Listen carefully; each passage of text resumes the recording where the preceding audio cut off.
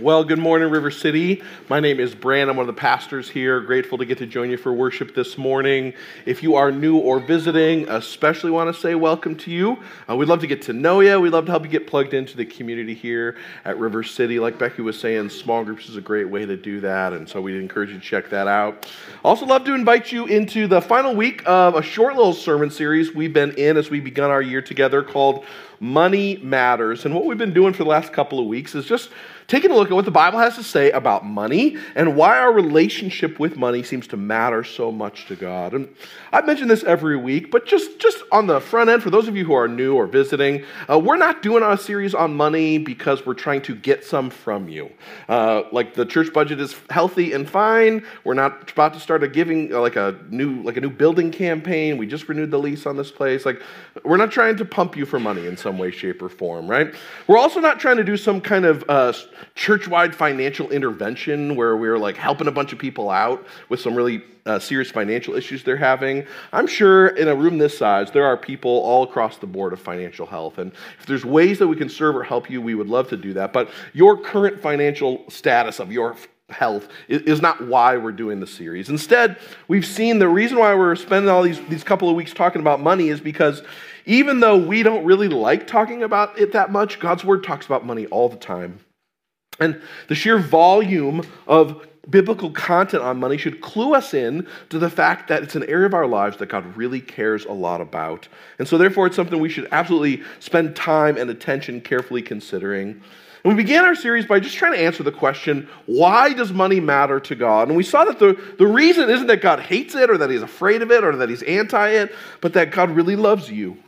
And he wants you to love him. And he understands better than any of us the immense power that money has to either deepen our love for him or divert that love away from him. We saw in Jesus' words in Matthew 6 when he says, where your treasure is, there your heart will be also. He shows us that what you do with your money, how you spend it, how you save it, how you give it, how you use it, it not only reveals your heart and what you love and serve, it impacts your heart and what you love and serve. In other words, Jesus is helping us to see that your heart, it follows your money.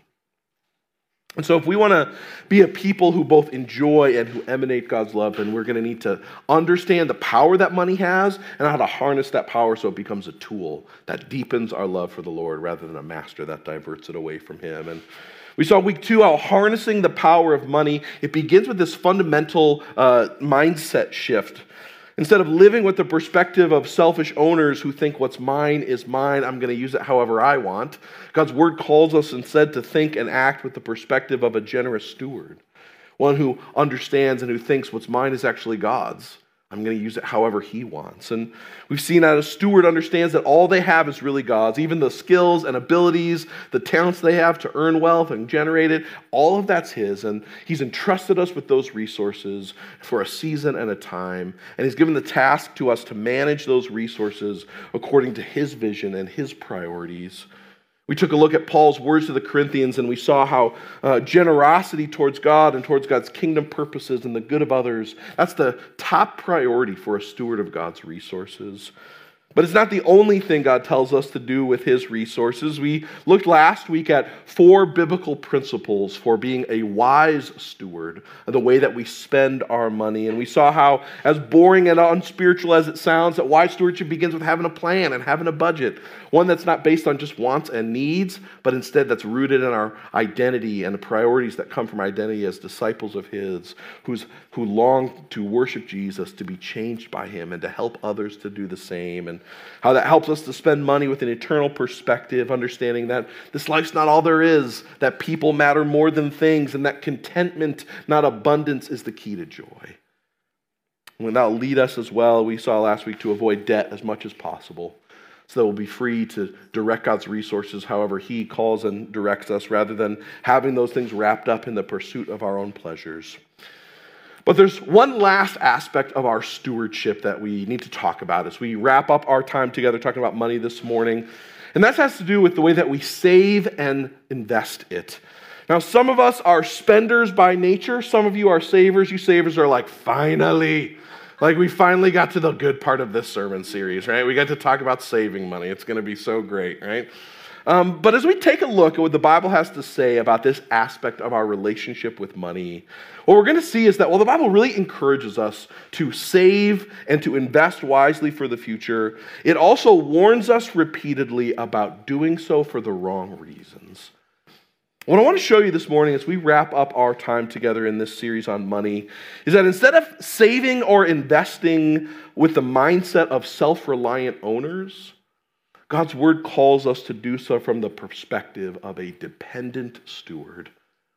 One who not only recognizes that all we have is from God, but stewards who believe that He is our provider and our protector and our greatest joy.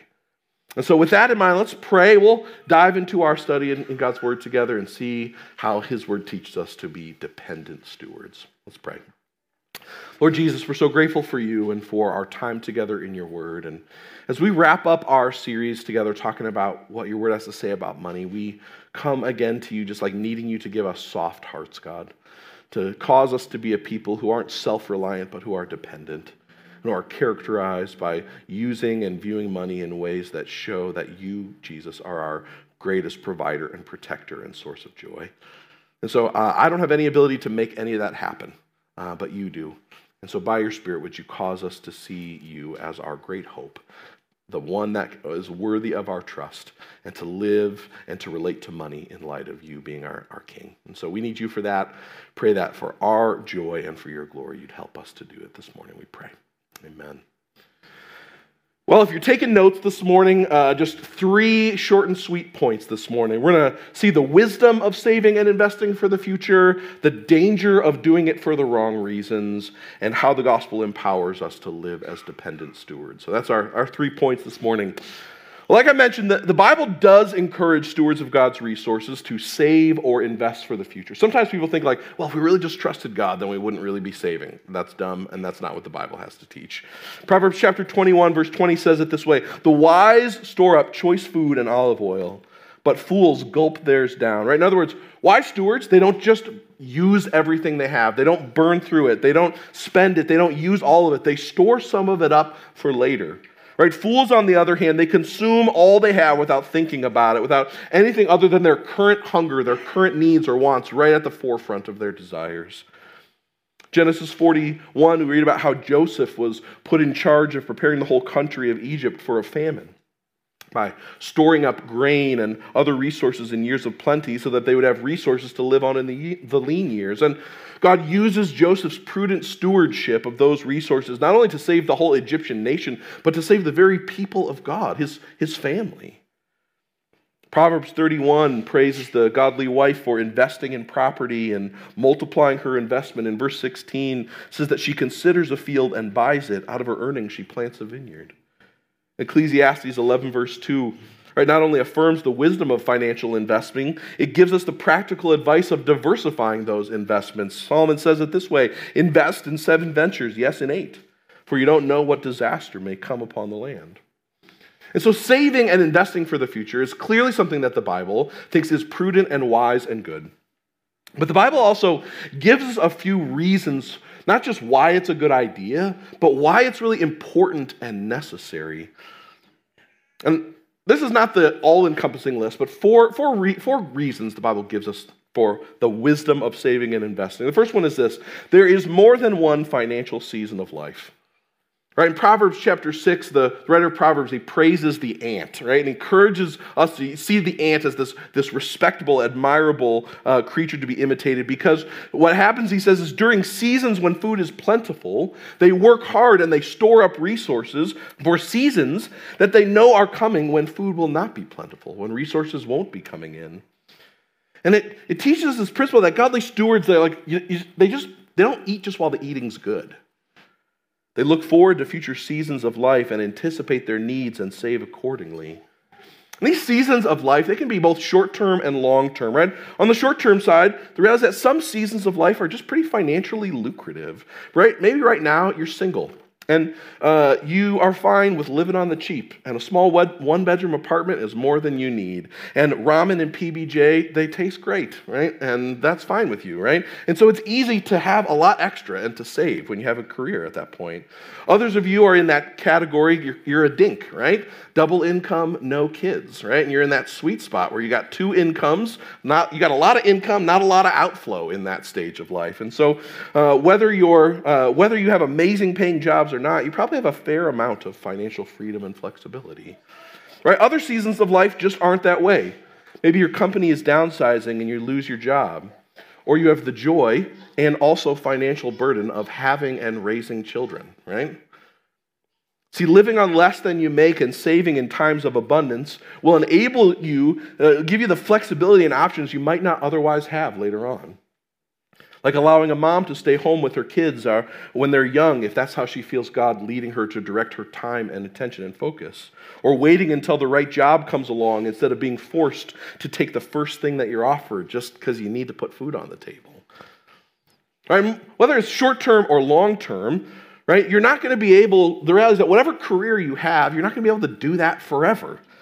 Right? Tragic accidents and illness aside, the vast majority of us are going to spend at least some portion of our lives without a steady income stream.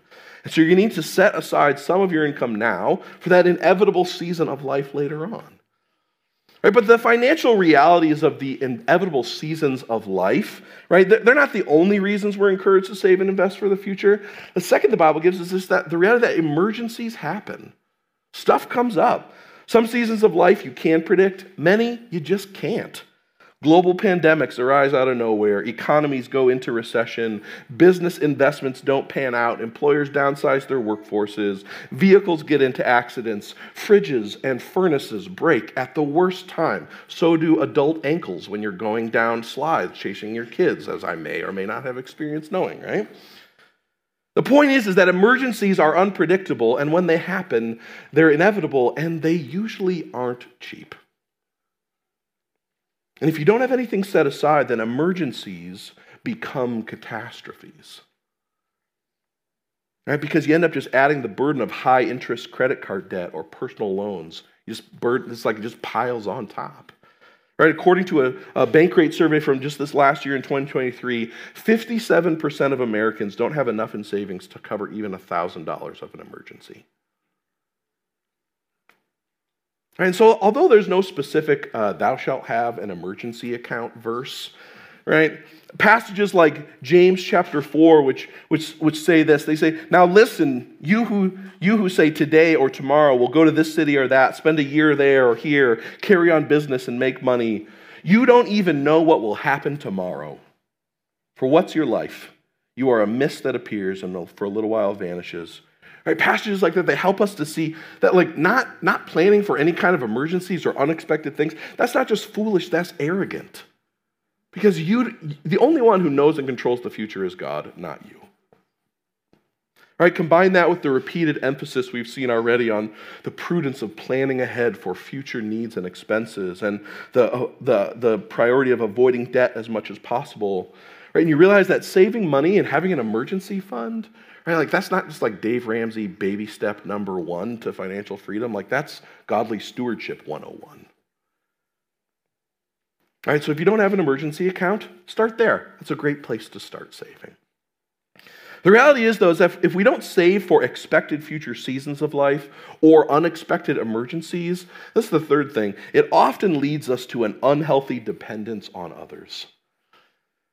See, while the Bible repeatedly praises the dependence that we have on God for everything, being a financial drain on the body of Christ is repeatedly throughout the scriptures presented as a problem.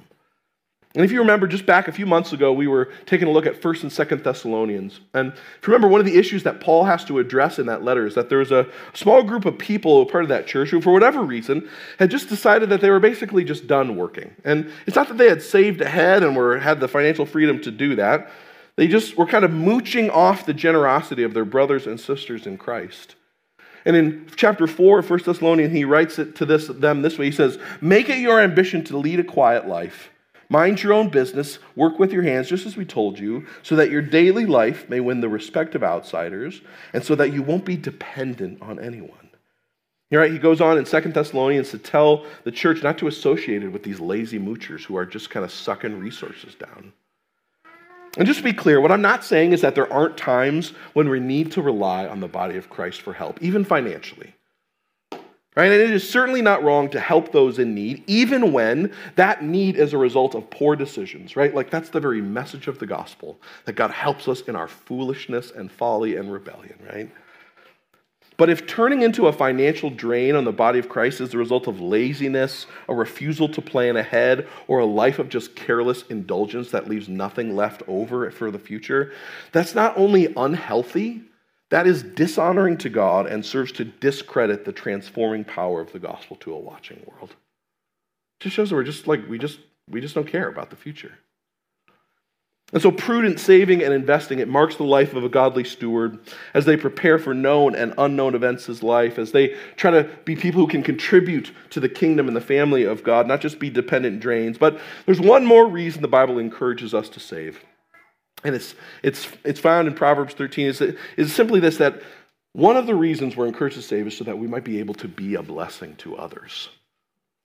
In Proverbs 13, verse 22, the writer says this: "A good person leaves an inheritance for their children's children, but a sinner's wealth is stored up for the righteous."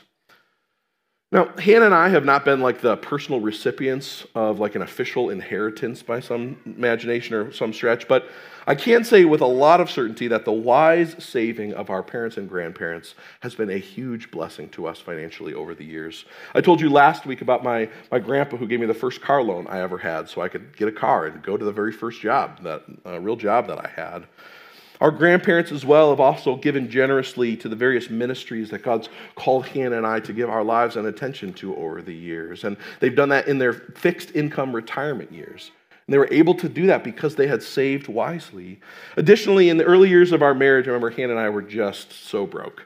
Our first budget, like the first year we were married, our first budget was like $1,000 a month. And even in 2009, that's not a lot, right? Like that did not go that far. And I remember over the courses of Christmases and birthdays and anniversaries, our parents had just given us really generous gifts that helped us to do things like save up for a new car that we otherwise couldn't have afforded, or start to save for a down payment on a home. And I could go on for a while, but the point is this: the wise saving and investing of our parents and grandparents has really been a huge blessing to us. And we just wouldn't be in the spot that we're at now without them. And so saving is one of the ways that you can bless the people in your family. But while saving is often commended in the Bible as prudent and wise for all the reasons that we have talked about, the Bible also condemns saving and investing for the wrong reasons. And there's a million bad reasons to save and invest money. I just want to highlight 3 of them for you this morning. Three reasons, 3 motivations for saving that are at odds with thinking and acting like a godly steward. And the first is simply this: sometimes we tend to save or invest money in an effort to escape fear and anxiety through self-sufficiency. Right? We want to be safe and secure. We want to be free from worry. And we think it's just better, or at least easier, to rely on ourselves rather than to rely on God. And so we save in order to control all the variables in our lives so we can find security in the things that we can grasp, things we can hold on to rather than in God. And that's the exact kind of thinking that in 1 Timothy chapter 6, Paul encourages Timothy to warn people about. He says it this way: "Command those who are rich in this present world not to be arrogant or to put their hope in wealth, which is so uncertain, but to put their hope in God, who richly provides us with everything for our enjoyment."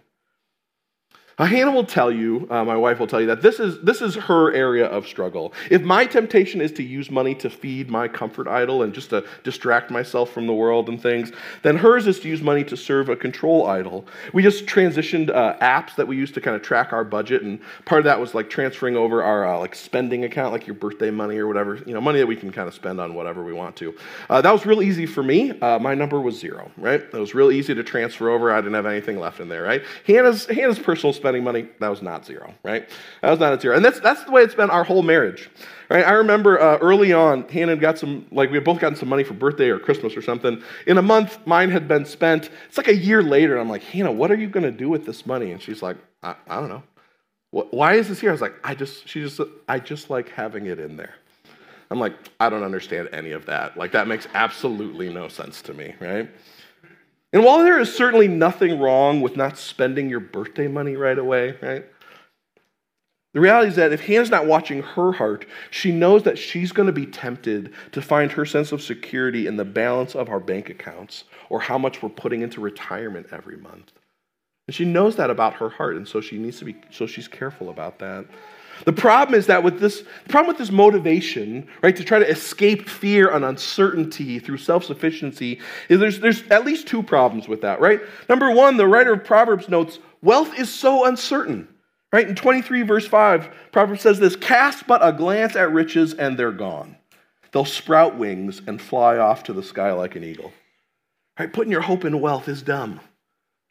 Every market crash, every system, like all of the ways, it can be gone in an instant. It's like building your house on sand. You're just waiting for the shore to take it away. But secondly, the reality is that putting your hope in your wealth and in your savings, it doesn't actually alleviate the fear and anxiety and worry. It doesn't actually solve the problem, right? The richest man in the history of the world, King Solomon, he writes this in Ecclesiastes chapter 5, verse 12. He says, the sleep of a laborer is sweet, whether they eat little or eat much, but as for the rich, their abundance permits them no sleep. In other words, he's saying, the more you have to worry about. Right? He goes on in verse 13 and 14 to add, I've seen a grievous evil under the sun, wealth hoarded to the harm of its owners, or wealth lost through some misfortune. Right? He says, hoarding wealth for yourself, that's not just selfish, it's harmful for you. Because the reality is that the more you have to worry about losing. See, saving as an act of prudence and wise stewardship is good and healthy, but saving as an attempt to escape anxiety and fear for what the future might hold, that's not only foolish, that's a rejection of the kind of dependence that God calls us to have on Him. We want to live as though we don't need anybody else. And God says, that is not how I have designed you. Right? We aren't self-reliant owners. God calls us to act and live as dependent stewards. And so avoiding fear through self-sufficiency, that's a bad reason to save. But the second is also this. There's another one. Just the desire to live the good life. In Luke chapter 12, Jesus tells a parable about a rich man who has this bumper crop that's so big, he doesn't have a place to store all of the harvest. And so he decides to tear down his old barns, build new ones, and you're like, well, I mean, that seems wise, right? It seems good to do that. But then in verse 19, we see what his motivations are. He says, I'll say to myself, you have plenty of grain laid up for many years. Take life easy. Eat and drink and be merry. The parable ends with God telling this man, you fool, this very night your life will be demanded of you. Then who will get what you've prepared for yourself? This is how it will be with whoever stores up things for themselves but is not rich towards God. See, what makes this man foolish is not his attempt to plan for the future. It's the way that his plans for the future revolve around only himself. They're self-absorbed, self-focused, self-centered plans. Commenting on these verses, Jamie Munson, he poignantly writes this. He says, God has no tolerance for our efforts to create our own personal heaven on earth in the form of physical comforts and financial security and luxurious pleasures. There is a dangerous difference between enjoying God's gifts in worship to Him and worshiping gifts to enjoy ourselves. I think passages like Luke 12, right, they help us to think wisely about the idea of retirement.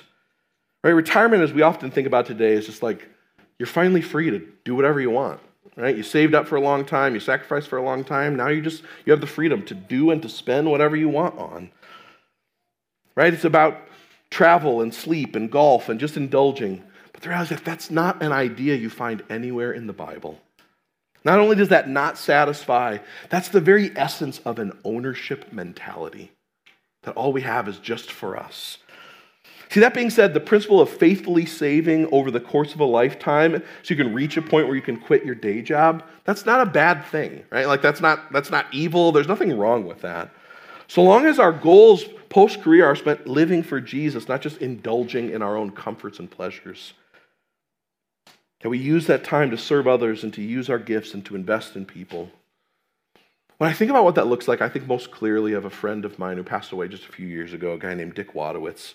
Dick was a retired teacher and coach at UW-Platteville. During his career, he helped start InterVarsity, which is a campus ministry that I was a part of during my time there as a student and later on staff with.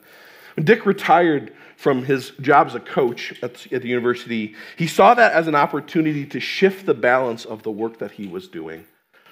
And was able to focus even more time on the things that he knew mattered most, which were people knowing and loving and growing up in their relationship with Jesus. And in his retirement, Dick spent countless hours meeting up with teachers and coaches and students, people he had built relationships with over a career of coaching and leading. And as you might expect, Dick's finances followed his heart. He and his wife Marion gave incredibly generously to the kingdom work happening on campus and to what God was doing in their city. And Dick hadn't saved so that he could live the good life. You see, Dick knew that the good life was found in knowing and serving Jesus and in helping others to do the same. And the way that he spent his time and his money in retirement, it showed that that's really what drove the way he saw it. That was really his motivations. See, the way that we think about those things needs to shift in light of our calling and our identity. But before we move on, I just want to add just one last note here. I think one of the things that I've seen increasingly over the years when it comes to the way people save their money, especially when it comes to retirement, is there's like this ever-increasing trend of people who are just like desperately trying to retire in their 40s. Right? And they're like willing to work endless 80-hour weeks, right? And just live as minimally as possible so they can make that happen, even though it's like this huge financial cost to their families or their health or their marriages. And there's endless podcasts out there that will just tell you like, hey, all of that's worth it. Just grind and work really hard. And just like, if you do it, if you want it enough, you can retire early and live the good life. But the warning of Proverbs chapter 23 rings out. It says, do not wear yourself out to get rich. Do not trust in your own cleverness. Listen, here's the reality, church. God's ways are higher than yours. And he's certainly higher than the random podcaster on the internet. Work is not a curse. It is a part of what it means to be made in the image of God. And early retirement is not the salvation and answer you are looking for. Faithfulness to Jesus and his kingdom work is where you're going to find the life that you are looking for. See, here's the good news. Jesus doesn't offer you freedom from work one day. See, he offers you freedom in your work now.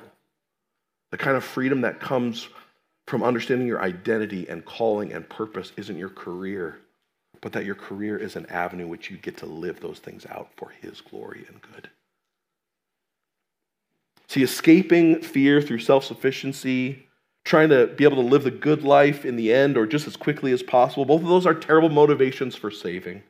But there's one last bad motivation I want to highlight for you this morning, and it's simply this. It's the desire to get rich quick.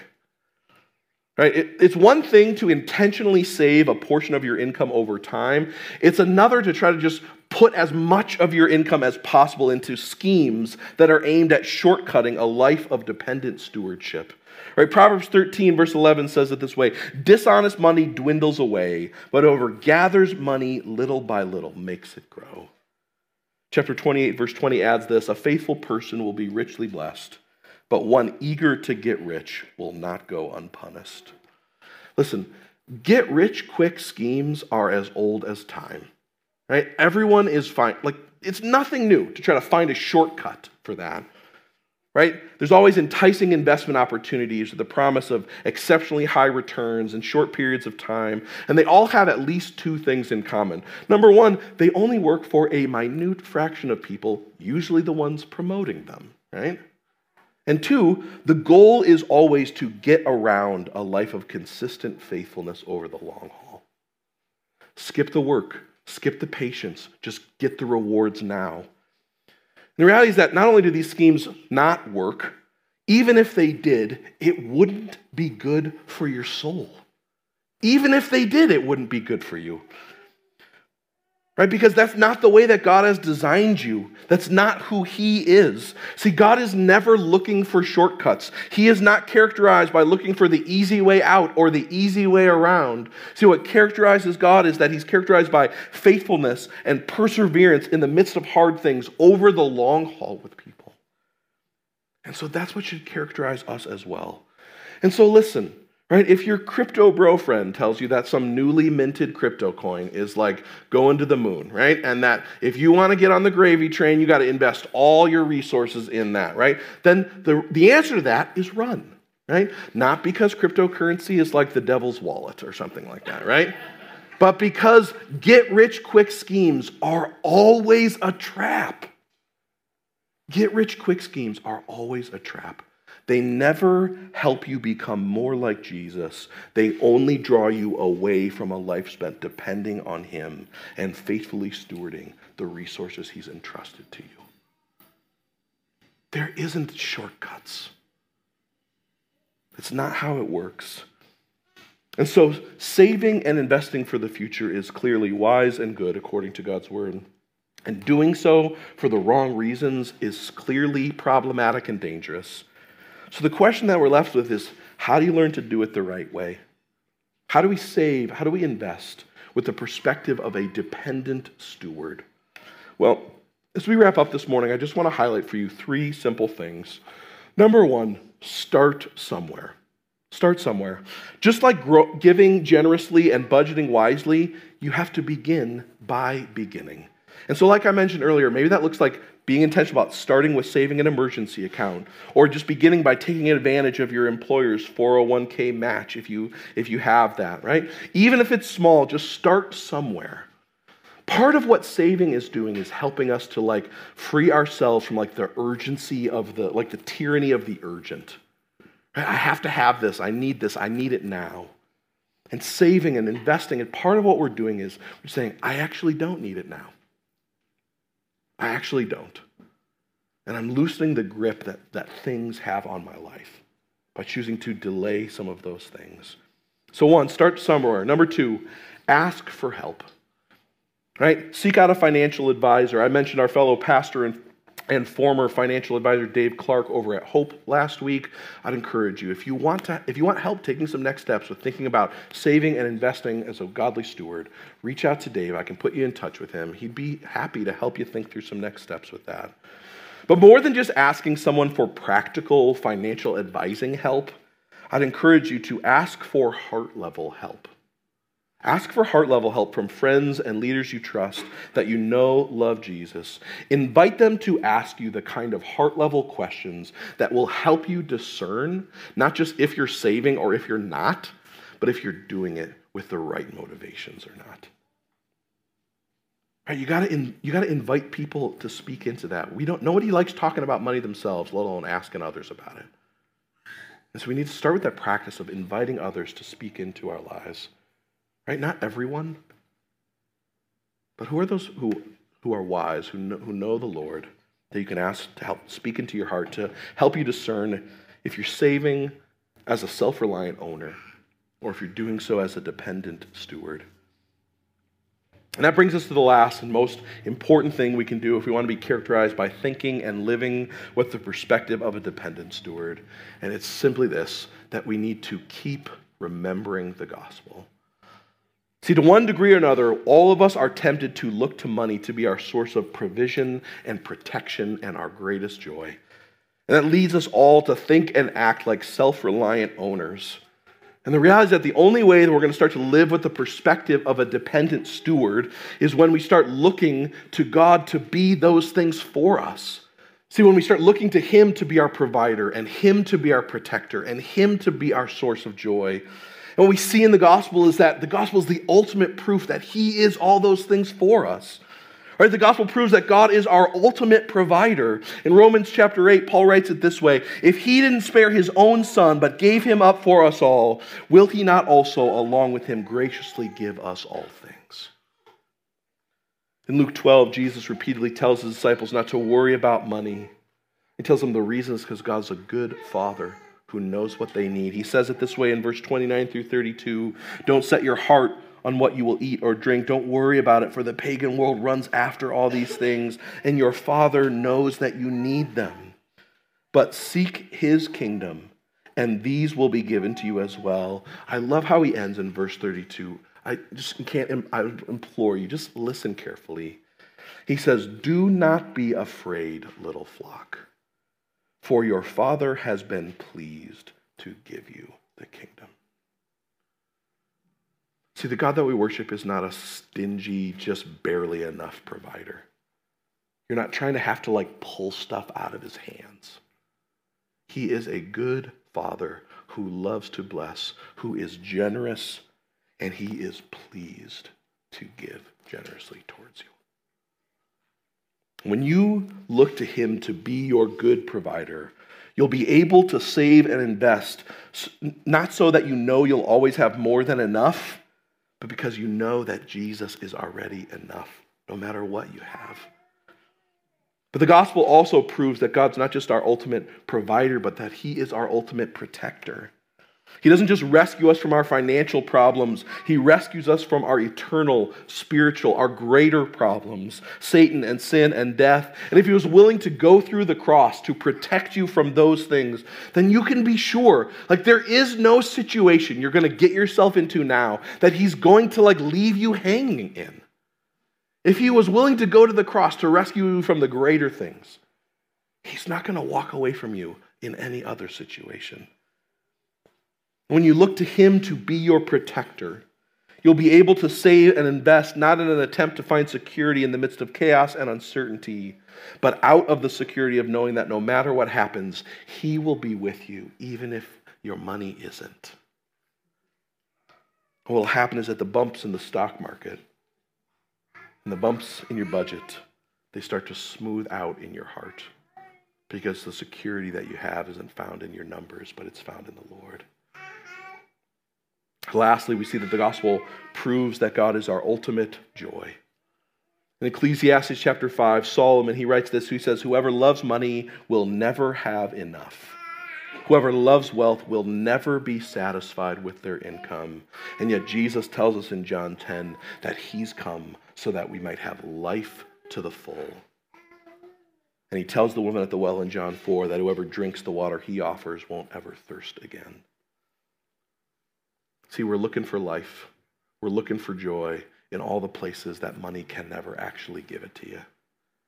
And when you see that knowing and serving Jesus is really the way to a life that is full and full of joy, then you will be able to save and to invest, not so that you can live the good life one day, but so that you might join God in the work of helping others to know the good life now through relationship with him. See, the gospel shows us that God, it's like the ultimate proof that God is our ultimate provider and protector and source of joy. And so every week when we take communion, that's what we're remembering and celebrating. We're reminding ourselves that he's our protector, that he's our provider, that he is our source of joy. And then on the cross, he proves and secures those things for us, because he received the penalty that our self-reliant ownership towards money deserves, so that you and I might receive the gracious reward of being his beloved children and being given the gracious calling and commendation of being dependent stewards. And so communion, it doesn't make you right with God, and it doesn't change the way God sees you or looks at you. Instead, it's a chance for you to remember him and to remind yourselves of all that he has done for you, that he is your great protector, your ultimate provider, and the source of joy you are longing for. So as we sing and as we worship, as we remember the gospel together in song, if you put your faith in Jesus, then I want to encourage you during our time of worship, go back. Let the bread and the juice be a reminder of his broken body and shed blood, which is the ultimate proof that he's your provider and protector and the real source of joy. But if you're here this morning and you're still figuring out who Jesus is and you're realizing that you do not look to him to be your provider or protector or source of joy, then I want to encourage you. You are welcome here, but hold off on taking communion. God is not after religious rituals, and he's not after going through the motions. He's after a heart that says, you are the thing I need. You are the treasure God, you are my protector. You're my provider. You are the joy I'm after. And so as we sing, as we remember the gospel together in song, I want to encourage you, wherever you're at, talk with God. Some of you are here and you have spent your whole life depending and relying on yourself. And you've done that both financially and spiritually. And the invitation this morning is that you might instead turn from relying on yourself to turn to relying on Jesus, to look to him to be your provider and protector and great joy.